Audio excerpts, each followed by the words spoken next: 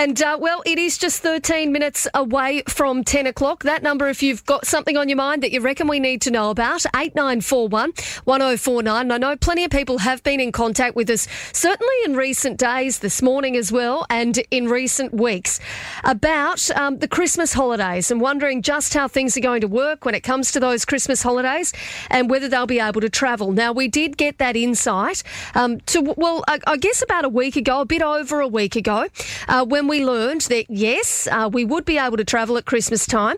We would see the Territory introduce that rapid antigen testing for all vaccinated arrivals into the Northern Territory from December 20. And it meant that changes to quarantine would obviously come into play. So, excuse me. So has this made any difference, and are we seeing sort of any more bookings? Well, joining us on the line from Central Australia, the CEO of Tourism Central Australia, Daniel Rochford. Good morning to you, Daniel. Good morning, Katie, and good morning to your listeners. Daniel, as I mentioned there, about a week and a half ago, I guess it was, the Northern Territory government announced that there would be those changes to quarantining from around about now, I guess, or a little while ago. But when it comes to fully vaccinated travellers coming into the Territory from December 20, they'd introduced the rapid antigen testing for all fully vaccinated arrivals. And if they were travelling from red zone, well, there would be some other changes, i.e. some home quarantine requirements. They would be ending, though, before Christmas. Daniel, has this had much of an impact from your perspective a week and a half on when it comes to bookings in Central Australia?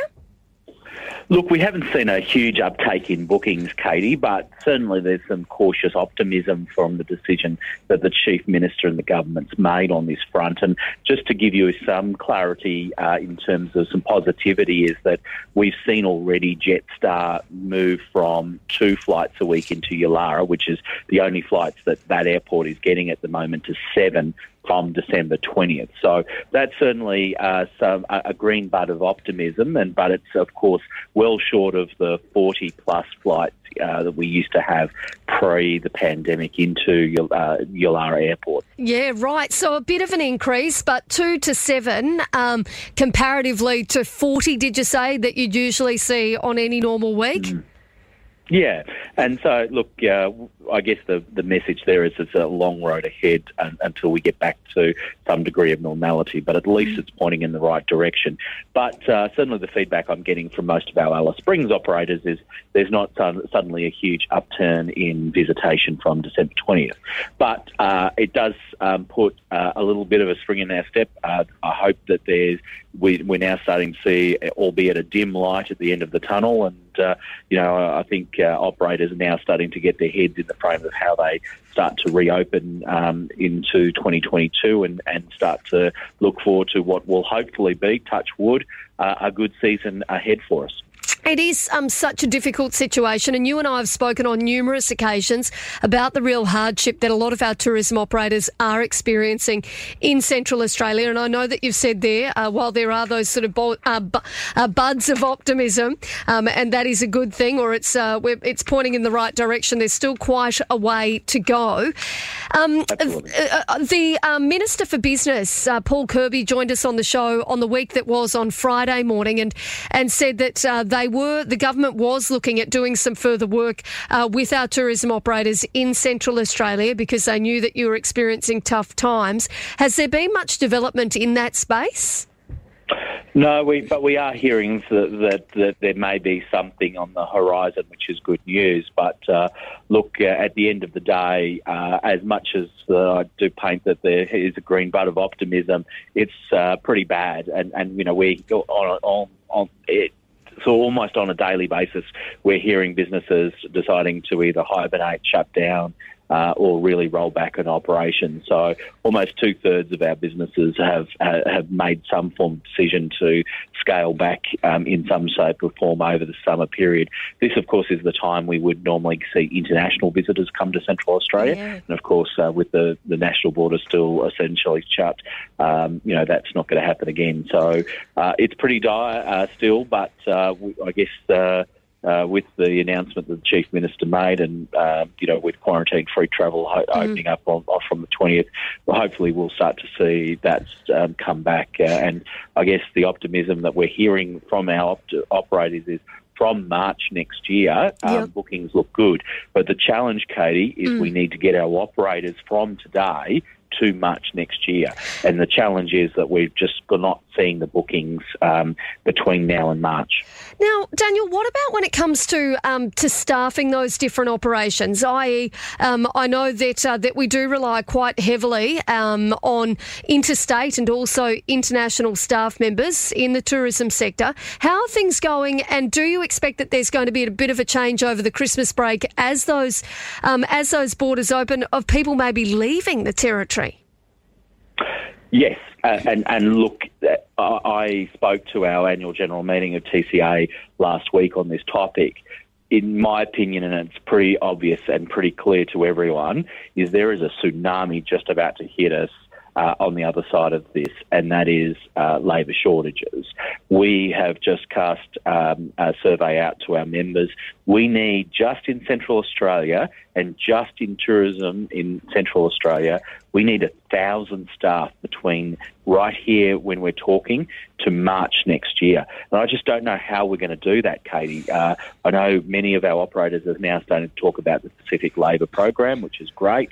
But we're going to need intensive government support here. We're going to have to open and pick up rocks and see what's underneath them to look at innovative strategies to try and encourage people to come to the Northern Territory. Yeah, look, that sounds like it's going to be really tough going. 1,000 staff from now until March. I don't know exactly how you're going to do that unless you do look at maybe bringing people from overseas as well.